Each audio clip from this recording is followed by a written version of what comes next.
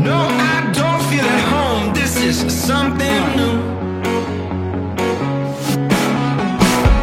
I think I stayed for a while. Don't need me back so soon.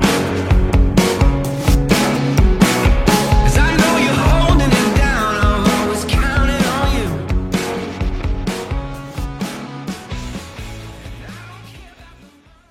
Welcome back to 4for4.com's The Most Accurate Podcast.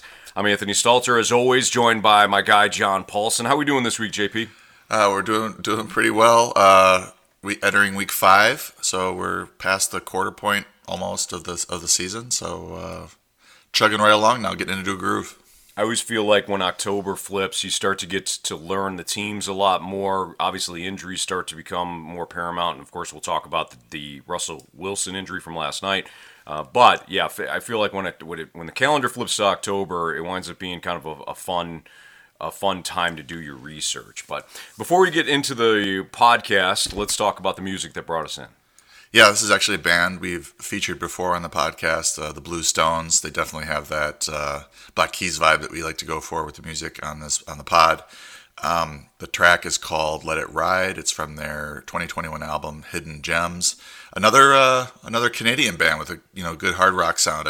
They're from Windsor, which before the podcast you told me that's basically a suburb of Detroit, right across the whatever the river, the the lake there. Yeah, the lake. Yeah. And yeah, so another Canadian band, but this one's got some Detroit feel to it as well. So put it on the Most Accurate Podcast playlist. You can find a link for that in the show notes. Excellent. We love the Black Keys here in the Most Accurate Podcast, and we love bands that kind of resemble them. So looking forward to that. We've been telling you for a while now about how you could get a 4for4 subscription for free just for depositing $10 at Underdog or $20 to $35 at Prize Picks. To top it off, if you're a new FFPC user, you also get a $35 coupon to play in one of their leagues. And for details on that, you can go to 4for4.com/plans. Don't forget that there's a London game this week. That kicks off at 9:30 a.m. Eastern, so make sure you check the lineups if you have any Falcons or Jets players. I can't imagine that there's... Well, actually, you know what? We're going to have to dive into some of the wide receiver issues for Atlanta. No Calvin Ridley, no Russell Gage. They're going to be hurting. So we'll talk a little bit about that. Teddy Bridgewater, though... Actually, you know what? Why don't we start there, John? Why don't we talk about Calvin Ridley, Russell Gage? I got a question yesterday from somebody, knowing that I'm a Falcons fan. They asked me about Cordero Patterson, whether or not he's startable, and I just said, yeah, especially for this week. What are your thoughts on the London game? Yeah, I think Patterson has been startable for a couple of weeks. I had him ranked pretty high last week, and he's just been scoring a lot of touchdowns. Yeah, I mean, with him though, you're probably gonna. It's just unsustainable, the touchdowns that he's scoring, and eventually they're going to, go to some of these other players. But I wouldn't necessarily expect that this week with Ridley being out.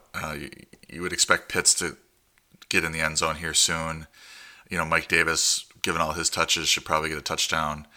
But, I was looking at Patterson's touchdowns per touch, or number of touches per touchdown.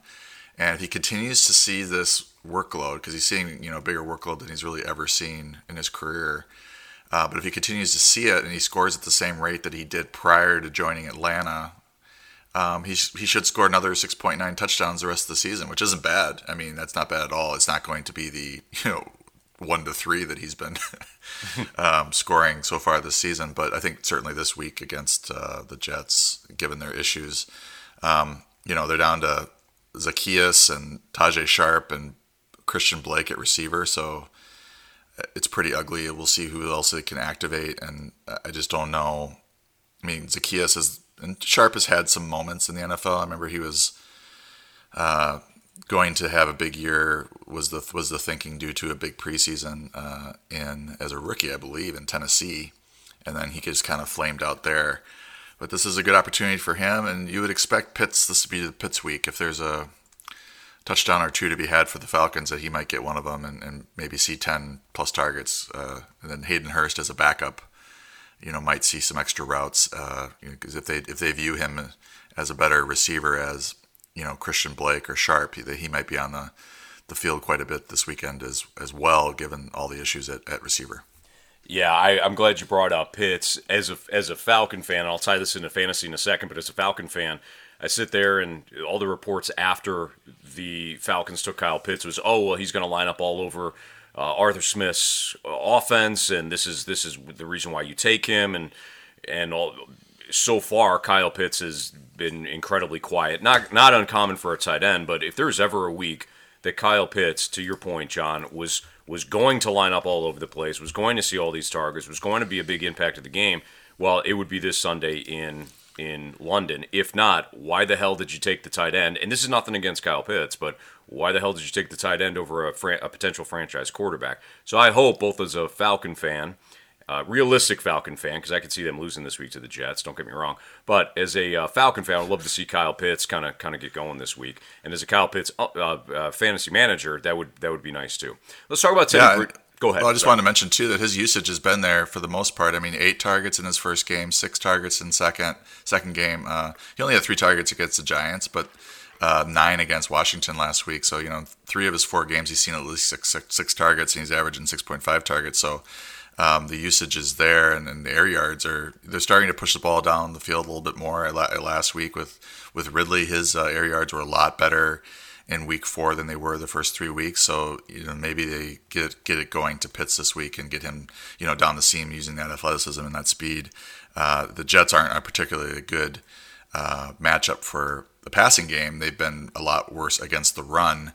But I don't know if that's just because, teams are ahead and are running a little bit more. But this definitely feels like it might be the week for Pitts. But we've been saying that for a couple weeks now. Right. All right, let's talk about Teddy Bridgewater. He had the concussion. He was officially limited on Thursday. If he's able to play, what does this mean for Denver's receivers? I can't imagine the Broncos doing a lot of damage. Pittsburgh's got problems, but it's on the offensive side, not on the defensive side. But what does this mean for Denver's receivers if it's Bridgewater and not Drew Lock? Well, Drew Lock has got a career 6.6 yards per attempt. Bridgewater has come in and played very well for the Broncos. It's the reason he won that job. He's more accurate, and that helps. I mean, I think the receivers could still produce with Locke, but Bridgewater's averaging 8 yards per attempt right now compared to Locke, who is under 6 in his short stint last week and under 7 for his career. So more accurate and more yards available, and he's actually throwing some touchdowns this year. I think Teddy never surpassed 15 touchdowns in his career, and he's already got 5 in 4 games. So he's on a pretty good, one of those games was injury shortened. So he's on a pretty good track to maybe hit 20 or 20 plus. And that's good for Cortland Sutton and Tim Patrick, et cetera. So, if you're a Sutton manager, you definitely want to see Bridgewater under center if possible. Jimmy Garoppolo did not practice again on Thursday, though it looks like he will try to practice today being Friday. This is when we're recording. If he can't play, you got Trey Lance, the rookie. He saw some action last week, looked better as a runner than a thrower. Seattle wasn't really prepared to play him. Seattle not great defensively. I think the 49ers are limited. I know that everybody's excited to see Trey Lance, but I think they're more limited with Trey Lance under center than Jimmy Garoppolo. But if he does get the start, how do you think it's going to go? It's going to be a interesting game playing at Arizona. They're 9th in adjusted fantasy points allowed to quarterbacks. The defense has been surprisingly good. They do, give up some yards and points and stuff, so there are fantasy points available. I have him at 14 right now, Lance, and he had 20 points in 1/2 last week. A lot of that came on a busted coverage touchdown. I don't know, it was a 70-yard touchdown or something to Deebo Samuel. So that's 13. I guess it's 9-10 points right there for the quarterback. So maybe half the points came from that one play, but the fact that he was able to find him and complete it, and that's something. And he's probably coming out with this class was the one guy where you could see, a big rushing role. I mean, all these guys run a little bit. I mean, Trevor Lawrence runs a little bit. Zach Wilson runs a little bit. Justin Fields runs a little more than those guys. And that was projections in my rookie quarterback model. But, my model shows Lance at 35 yards per game, 35 yards per game rushing is the expectation. And the one thing my model does really well is project rushing yards. Like, it's the most accurate of all the metrics that I am able to project from college stats. So I would expect Lance to run quite a bit and maybe get 30 to 40 rushing yards, and in a game where they might trail, that he may have more dropbacks and more scrambles that could even be a little bit higher than that. So that definitely raises his fantasy floor. I'm a little worried, in general about the 49ers offense with him coming in for his first start. If that's what happens, I just don't think the passing volume is going to be there to support everybody. But Ayuk is already struggling. Debo's tearing it up, and then George Kittle has been kind of middling, and hasn't had the type of numbers that we were hoping from him.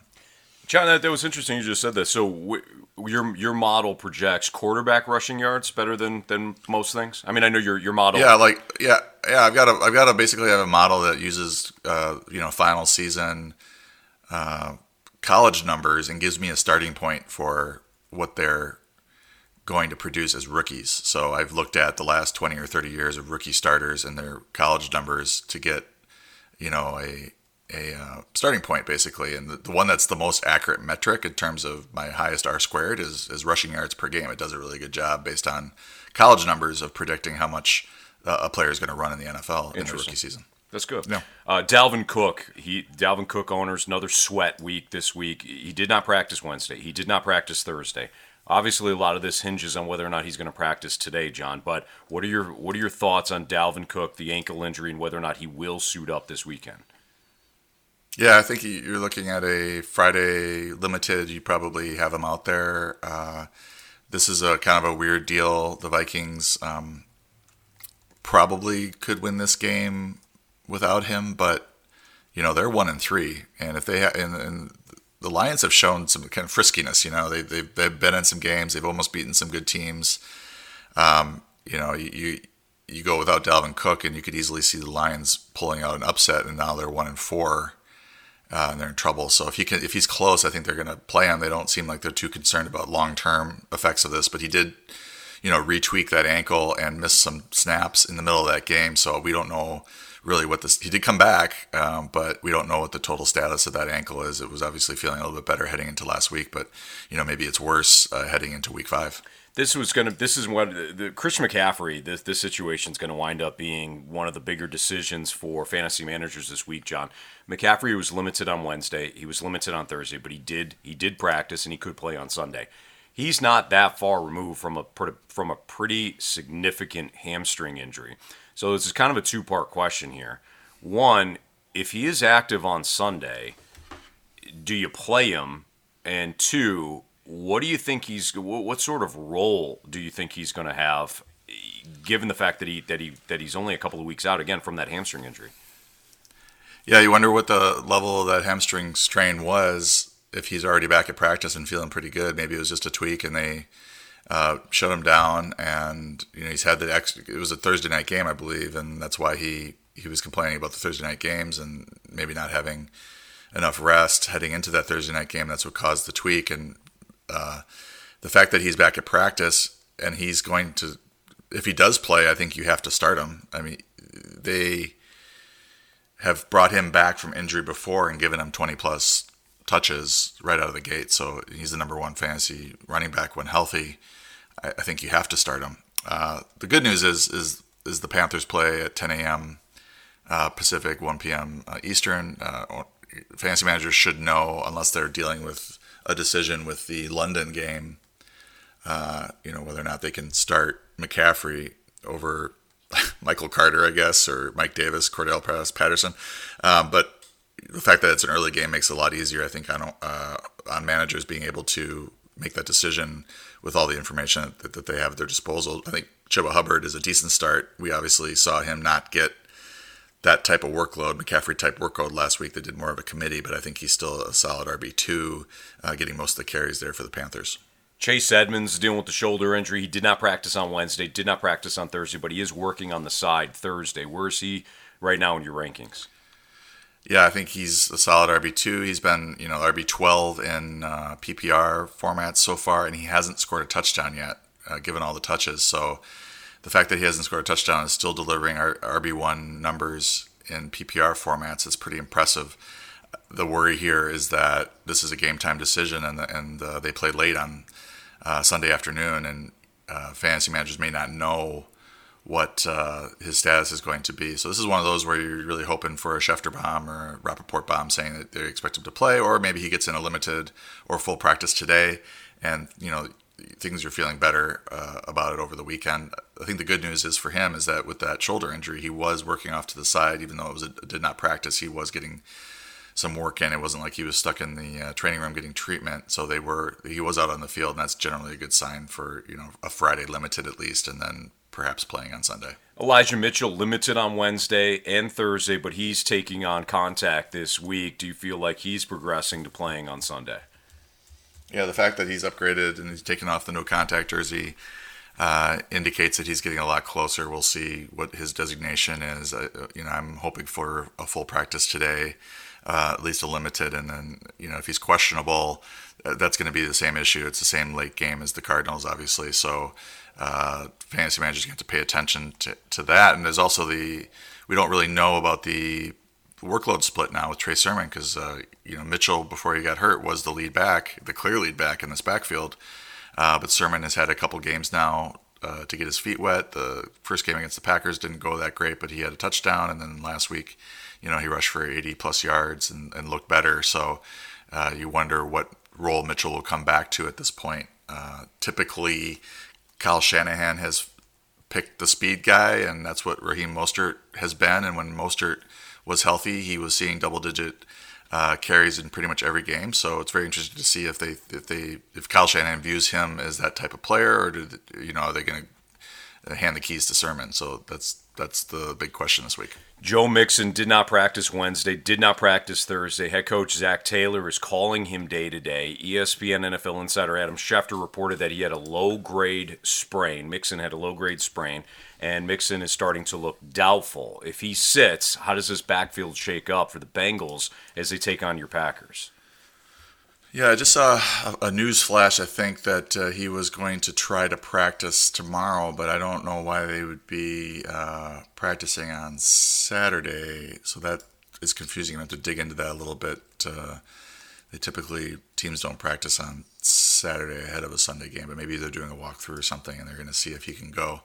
Leaving the candle on for him. I still have him in the rankings, but it feels pretty dangerous. It feels like a doubtful right now, closer than probable. So Samaje Perine, Chris Evans would probably split. That's what they have said. If Mixon has to sit, it's not going to be all Perine. They like Evans as a receiver, so you probably see Evans out there scoring more PPR points, and perhaps Perine getting most of the carries.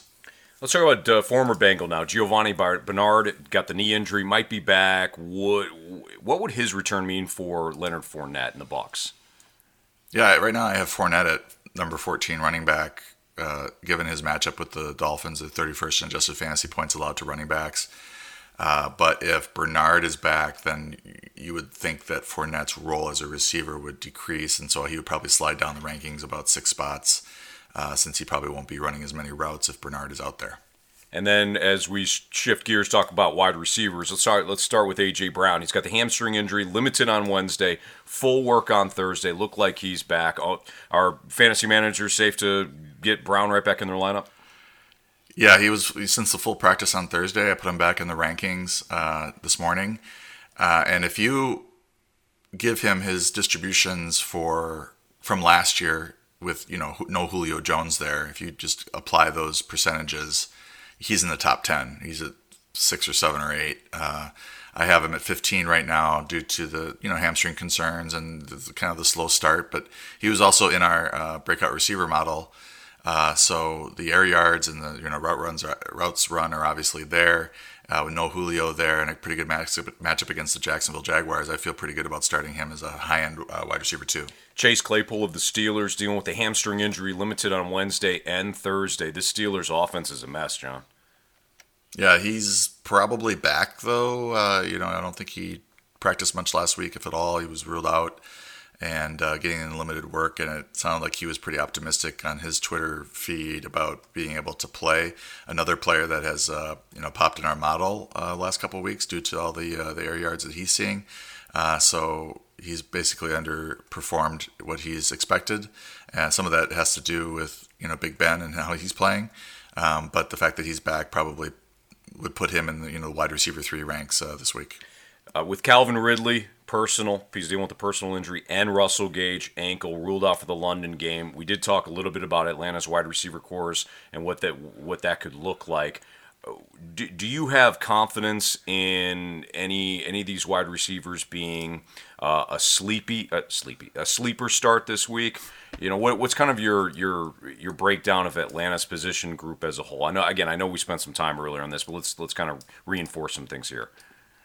Yeah, I don't have a ton of confidence, but I have Zacchaeus the highest. The matchup against the Jets hasn't been good. They're 5th in adjusted fantasy points allowed to wide receivers. So I think they're going to move the ball with Patterson, with Davis, and with Pitts, and maybe Hayden Hurst. And then the receivers will be getting a few scraps here and there. I can't see a big game for any of these guys, but if there is going to be a big game, maybe Zacchaeus in terms of maybe like a PPR 5 for 70, 5 for 60 type game.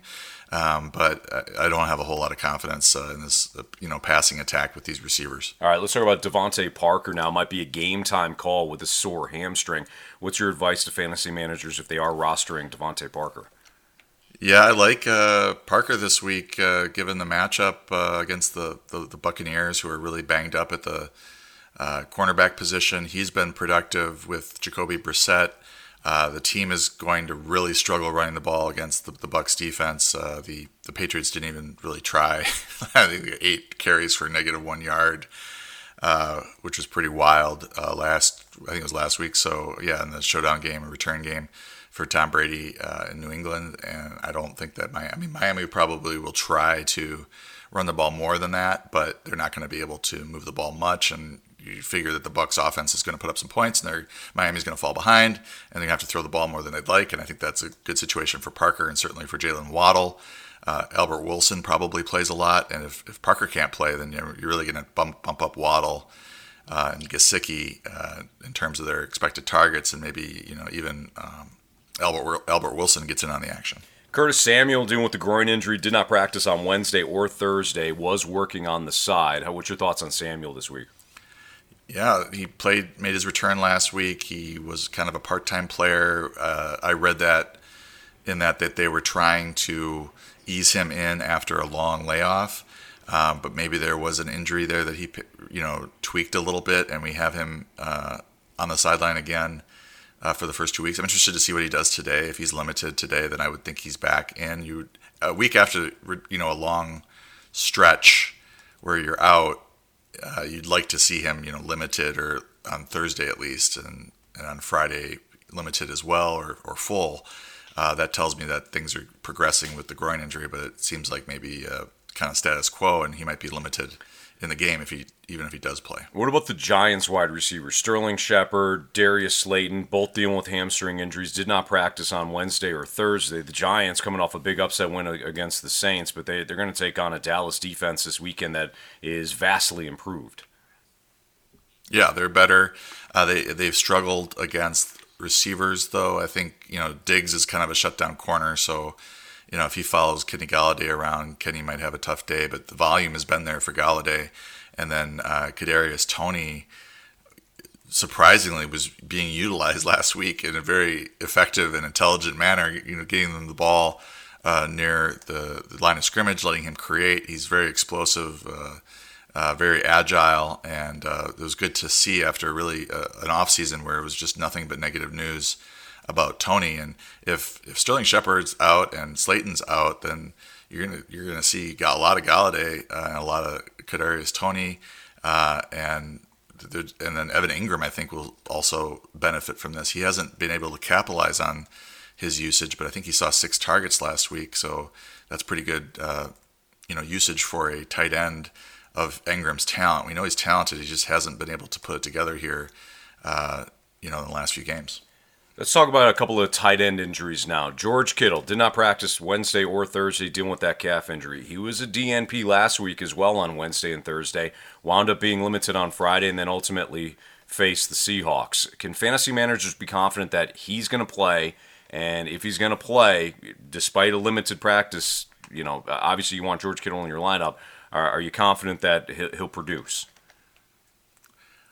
As much as I can be confident in a tight end producing in an offense where he's probably the featured guy. Him and Deebo Samuel are probably the top two options right now on that offense. It's very hard to bench Kittle if he's active, just because you got that huge upside every week if he's feeling okay. I think this looks like the same system or same routine as last week, and if he is limited on Friday, I would expect him to play on Sunday, although you should have a backup plan since it's a late game. Have somebody in that late round of games or on Monday or Sunday night that you could plug in, get some points out of that player if Kittle is a surprise scratch. And then finally, T.J. Hawkinson did not practice Wednesday. He was limited yesterday. He has a chance to play, according to head coach Dan Campbell. Any big concern for fantasy managers when it comes to T.J. Hawkinson? Yeah, I think it's limited on Thursday is a pretty good sign that he's probably going to play on Sunday. I think maybe Dan Campbell's saying a chance to play is kind of understating his chance to play, but we'll see what he does today and how it looks over the weekend. The Lions do play early on Sunday, so that helps. All right, before we get into some Thursday night football thoughts and some sneaky starts, I want to let you know that this podcast is brought to you by Super Draft Fantasy, the official fantasy partner of Caesars Rewards.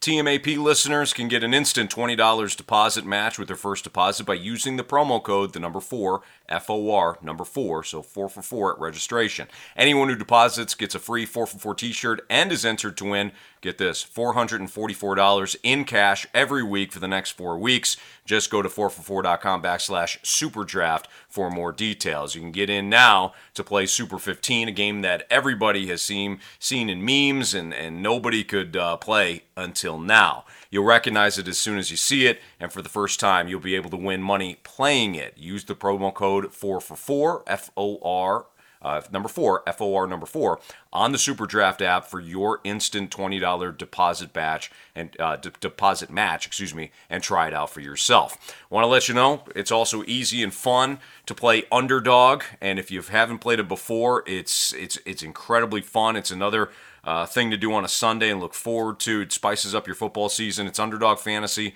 and their brand new pick'em game. Just pick over or under on your favorite or least favorite player stats, and you can win up to 20 times your money in a single night. Underdog keeps it simple, super simple in fact, with their easy-to-use website and mobile apps. Pick between 2 and 5 players, and you could take home some cold hard cash. Head over to 4for4.com/underdog and claim your free 4for4 Pro subscription and get $10 in bonus cash to play this weekend. I won some money last night on some over-under props for Matthew Stafford just by using John Paulsen's weekly rankings. I feel like you've nailed Matthew Stafford over the last couple of weeks, John. Some over-unders on passing totals and things like that.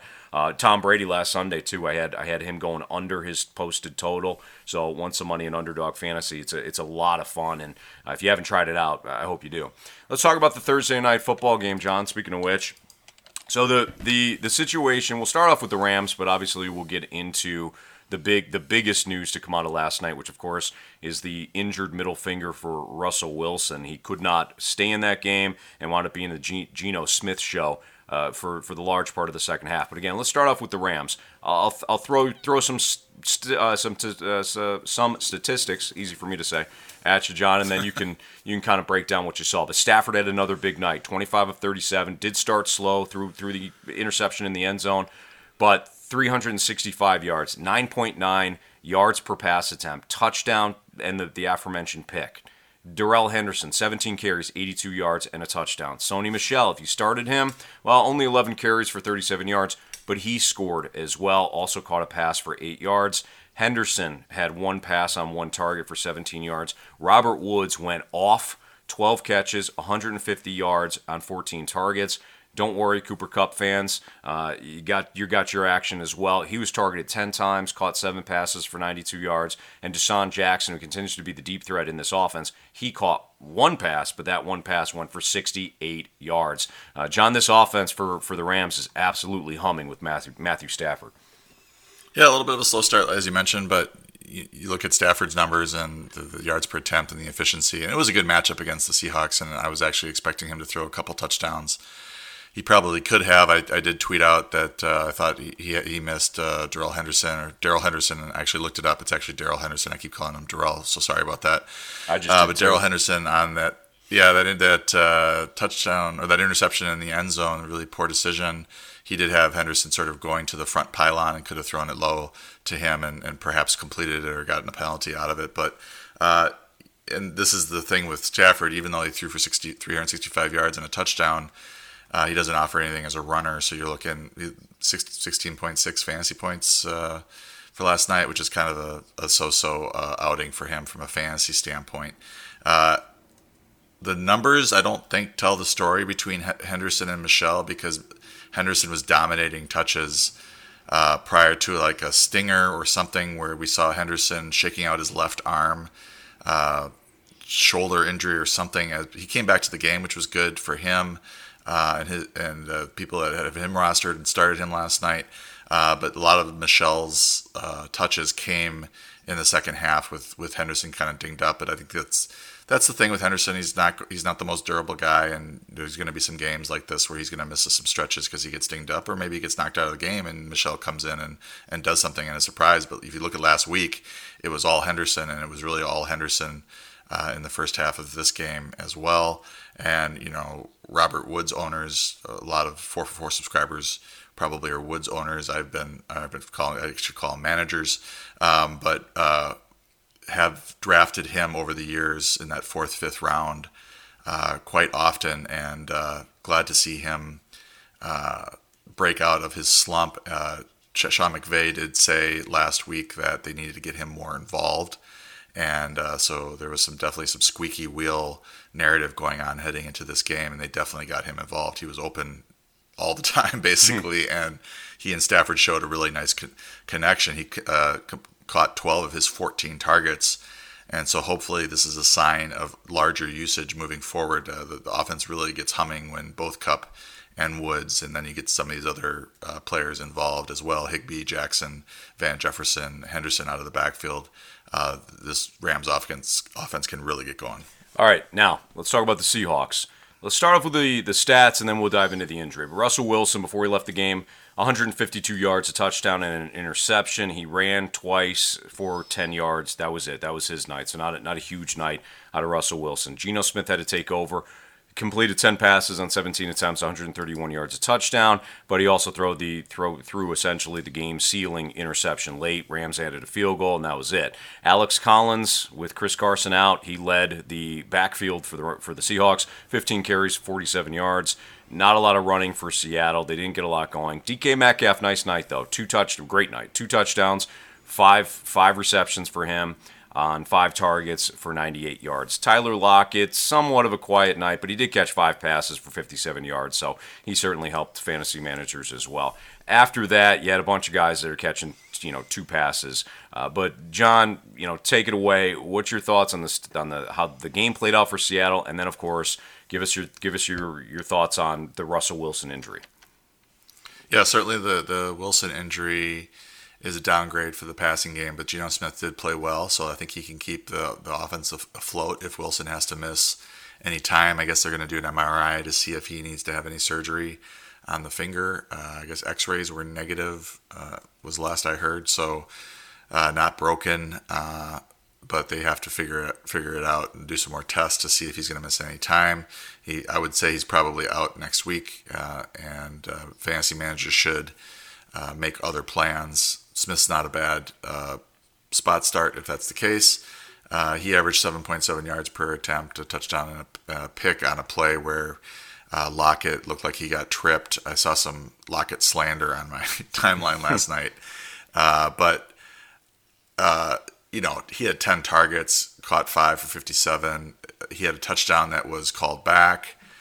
He had another deep ball that, if the pass had been a little more accurate, might have been a 60, 70-yard touchdown. He almost made the catch, but drew the pass interference.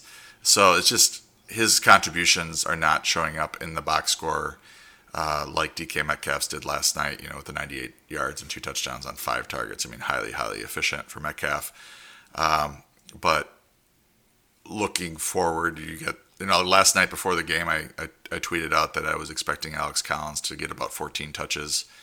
I was thinking maybe a few more, but that sort of put him higher in the rankings than I feel comfortable with. And as it turns out, he ended up with 17 touches, but not a ton of yards. 47 yards rushing and 25 yards receiving. So not like a great no touchdowns, I think, is the big thing. So not a great fantasy day for him, but okay as a spot start. And I think this is what you can sort of expect from him if Carson remains out. Let's get into some sneaky starts now. I like to wrap up the podcast on Fridays with some sneaky starts. Some starts that, whether you're filling out DFS or maybe you're dealing with some injuries, John lists a bunch of guys that's at the key positions that you look for on your waiver wire, again, in your DFS pool to save, maybe some salary savers. And for John's complete list, make sure you go to 4for4.com and check out the sneaky starts for week 5. Let's hand out a couple of quarterbacks first. And I noticed that 2 quarterbacks on your list are rookies this week. Which QBs do you like? Yeah, I decided to go with the all-rookie sneaky start for the podcast. Trevor Lawrence against the Titans, 22nd in adjusted fantasy points allowed to quarterbacks. The Titans allowed pretty big games to Zach Wilson, Russell Wilson, 343 and 2 touchdowns. Obviously, Kyler Murray, 289 yards and 4 touchdowns. Wilson had 297 and 2. So Tennessee's secondary is struggling. Lawrence has been all right against decent to bad defenses. He struggled against good defenses, but he had 17.8 against the Bengals and 19.1 against the Texans, and I think that the Titans probably fall more into that category, to where you can see him scoring 17 to 20 this week. And then Wilson, I'm sorry to break it to you that the Falcons aren't great on defense. What do you mean? They're 25th in adjusted fantasy points allowed to quarterbacks. Again, he had the 292 and 2 against the Titans last week. And his numbers on the season are depressed a little bit because in week 2 he faced the Patriots. Week 3 he faced the Broncos. Struggled against both defenses, but I think this is continue his bounce back here against the Falcons. They gave up 290 and 3 to Taylor Heineke, 264 and 3 to Jalen Hurts, 276 and 5 to Tom Brady. So definitely the Falcons are a team that they can exploit in the passing game. I think Wilson has a pretty good week this week. Let's hand out some running backs now. Damian Harris you have listed for the Patriots, and you also like Michael Carter of the Jets. I'm sure a lot of the same reasons you just went into, John. I'm still kind of getting over the fact that you said the Falcons' defense isn't very good. I don't know which fourth quarter meltdown led you to kind of have that thought, but go ahead. They're 25th in adjusted fantasy points allowed to running backs. I have Harris ahead of Carter, but let's talk about Carter first, since we're talking. We've been talking about the Falcons as a team to target their defense anyway. He played a season high 51% of snaps in week 4. He handled a season high overtime inflated 14 touches, so not like giant usage, but the usage continues to tick up with him. This is not a great running game. I'd like to see him getting more usage as a receiver to really get into that 15 to 17 touches per week. But he did lead the backfield in routes run, which hasn't always been the case this season. So it's an uptick for him in that usage. But in the passing game especially, the Falcons have struggled. They've allowed 6.8 catches for 51 yards and 0.25 touchdowns to opposing running backs this season on average. And as for Damian Harris, I wanted to list him. I think most of the managers that have him rostered are probably going to start him this week, but some might be a little skittish because he had such a bad week last week. But I think against Houston, in a game that the Patriots are likely to lead or at least be very competitive in the entire game, Harris should approach 20 carries and probably find the end zone against the Texans. And they did. The good sign for him is that they did try to get him involved as a receiver, and he ran 18 routes against the Bucs, and he caught 2 passes for 30 yards. So if he starts to do that, and start to take over some of that James White role, then we could see some good games from Harris moving forward. And then a couple of wide receivers. In fact, the two guys that play on the same team. How about Henry Ruggs and Hunter Renfrow this week? Yeah, Ruggs has certainly stepped forward in his second season. He's 5 for 113 and a touchdown on 7 targets against the Steelers, 4 for 78 on 7 targets against the Dolphins, and 3 for 60 on 6 targets against the Chargers. And the thing that I noticed about that is that these are 3 pretty good secondaries and defenses that he has produced against. So a minimum of 60, a max of 113 against those 3 defenses. And he's got the 11th most air yards thus far on average.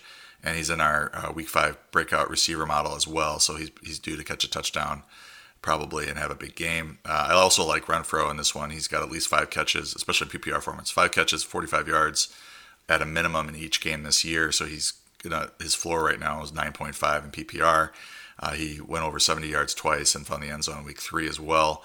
And he's number 22 receiver in fantasy. I think that's kind of flying under the radar right now. We talked a lot about Sterling Shepard earlier, the Giants wide receivers that are banged up earlier. So let's talk about Kadarius Toney now that you have him as a sneaky start.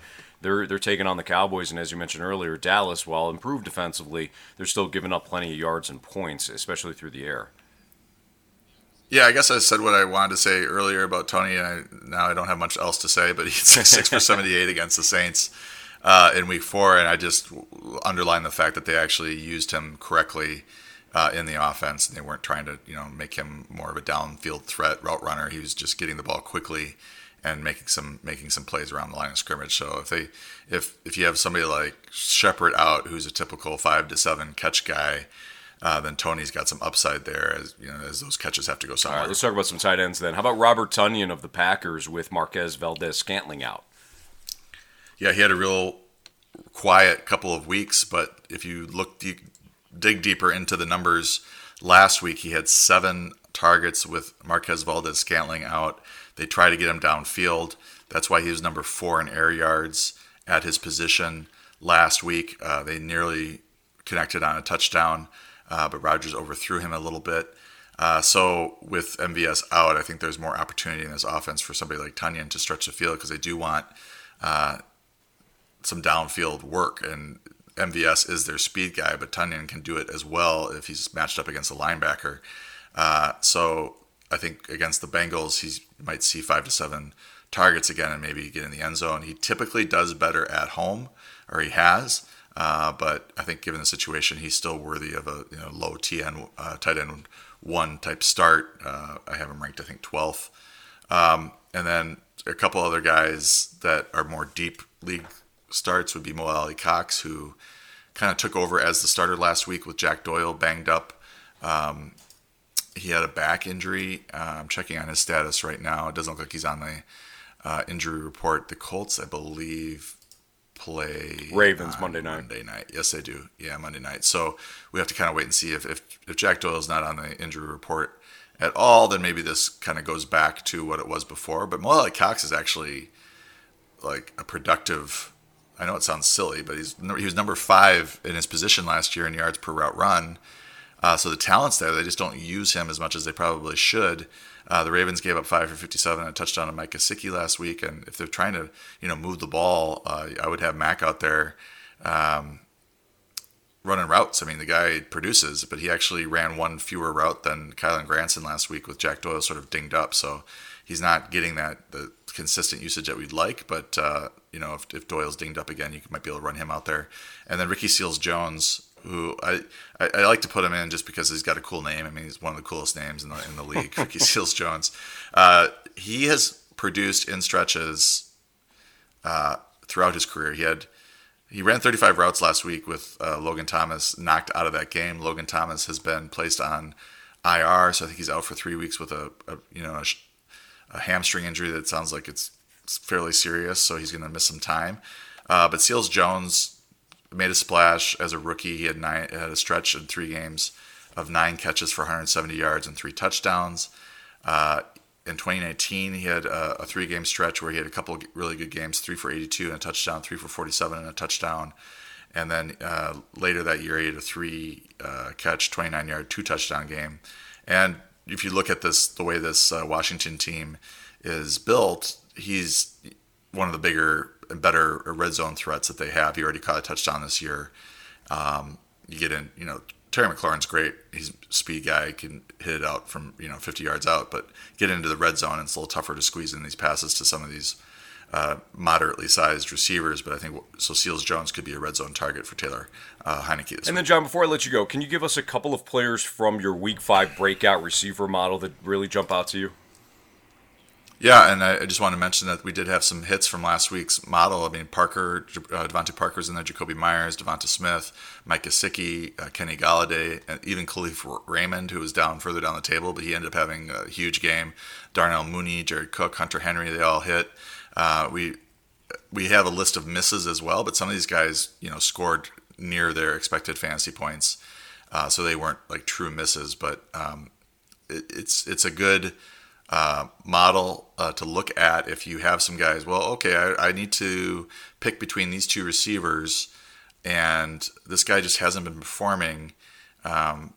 Is he in the breakout model? Because this basically means that their usage is there, and they've been underperforming, and that they're bound to regress, positively and have a good game. So, this week popping out at me is Cortland Sutton specifically. I think with Teddy Bridgewater back, he had that big week. I think it was week 2, and then has had a couple quiet weeks. But I think the Steelers are 22nd adjusted fantasy points allowed to wide receivers, so not too scary of a defense at this point.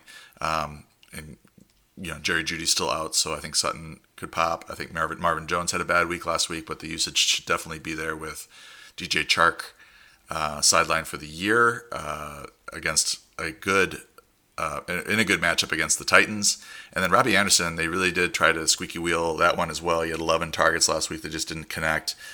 So the usage is there. They're trying to get him going, and this might be the week where he actually catches another touchdown. All right, that'll do it for John Paulsen and Anthony Stalter at John at 444_ John, if you want to follow John Paulsen on Twitter. Me at Anthony Stalter. Don't forget to check out our Underdog Fantasy partners. It's a lot of fun to play Underdog Fantasy. I was telling you guys before, it's really easy to use, and if you use John's rankings already, you can kind of apply it to a lot of the Underdog Fantasy stats. Don't forget to TMAP listeners get an instant $20 deposit match on their first deposit by using promo code 444 at registration for Super Draft Fantasy. So take advantage of some of those offers. And of course, the one that we continue to tell you about, our promo at the start of each podcast. You can get a free 4for4 subscription just for depositing $10 at Underdog or $20 to $35 at Prize Picks. You'll also, if you're a new FFPC user, you also get a $35 coupon to play in one of their leagues, and you can check out all the details on that at 4for4.com/plans. Everybody have a great weekend. I hope you win your fantasy leagues. Hope the advice, as usual, from John Paulsen, it's outstanding. Hopefully you apply it and helps you win some money in some leagues this week. So for John Paulsen, I'm Anthony Stalter, and we'll see you next time on 4for4.com's The Most Accurate Podcast.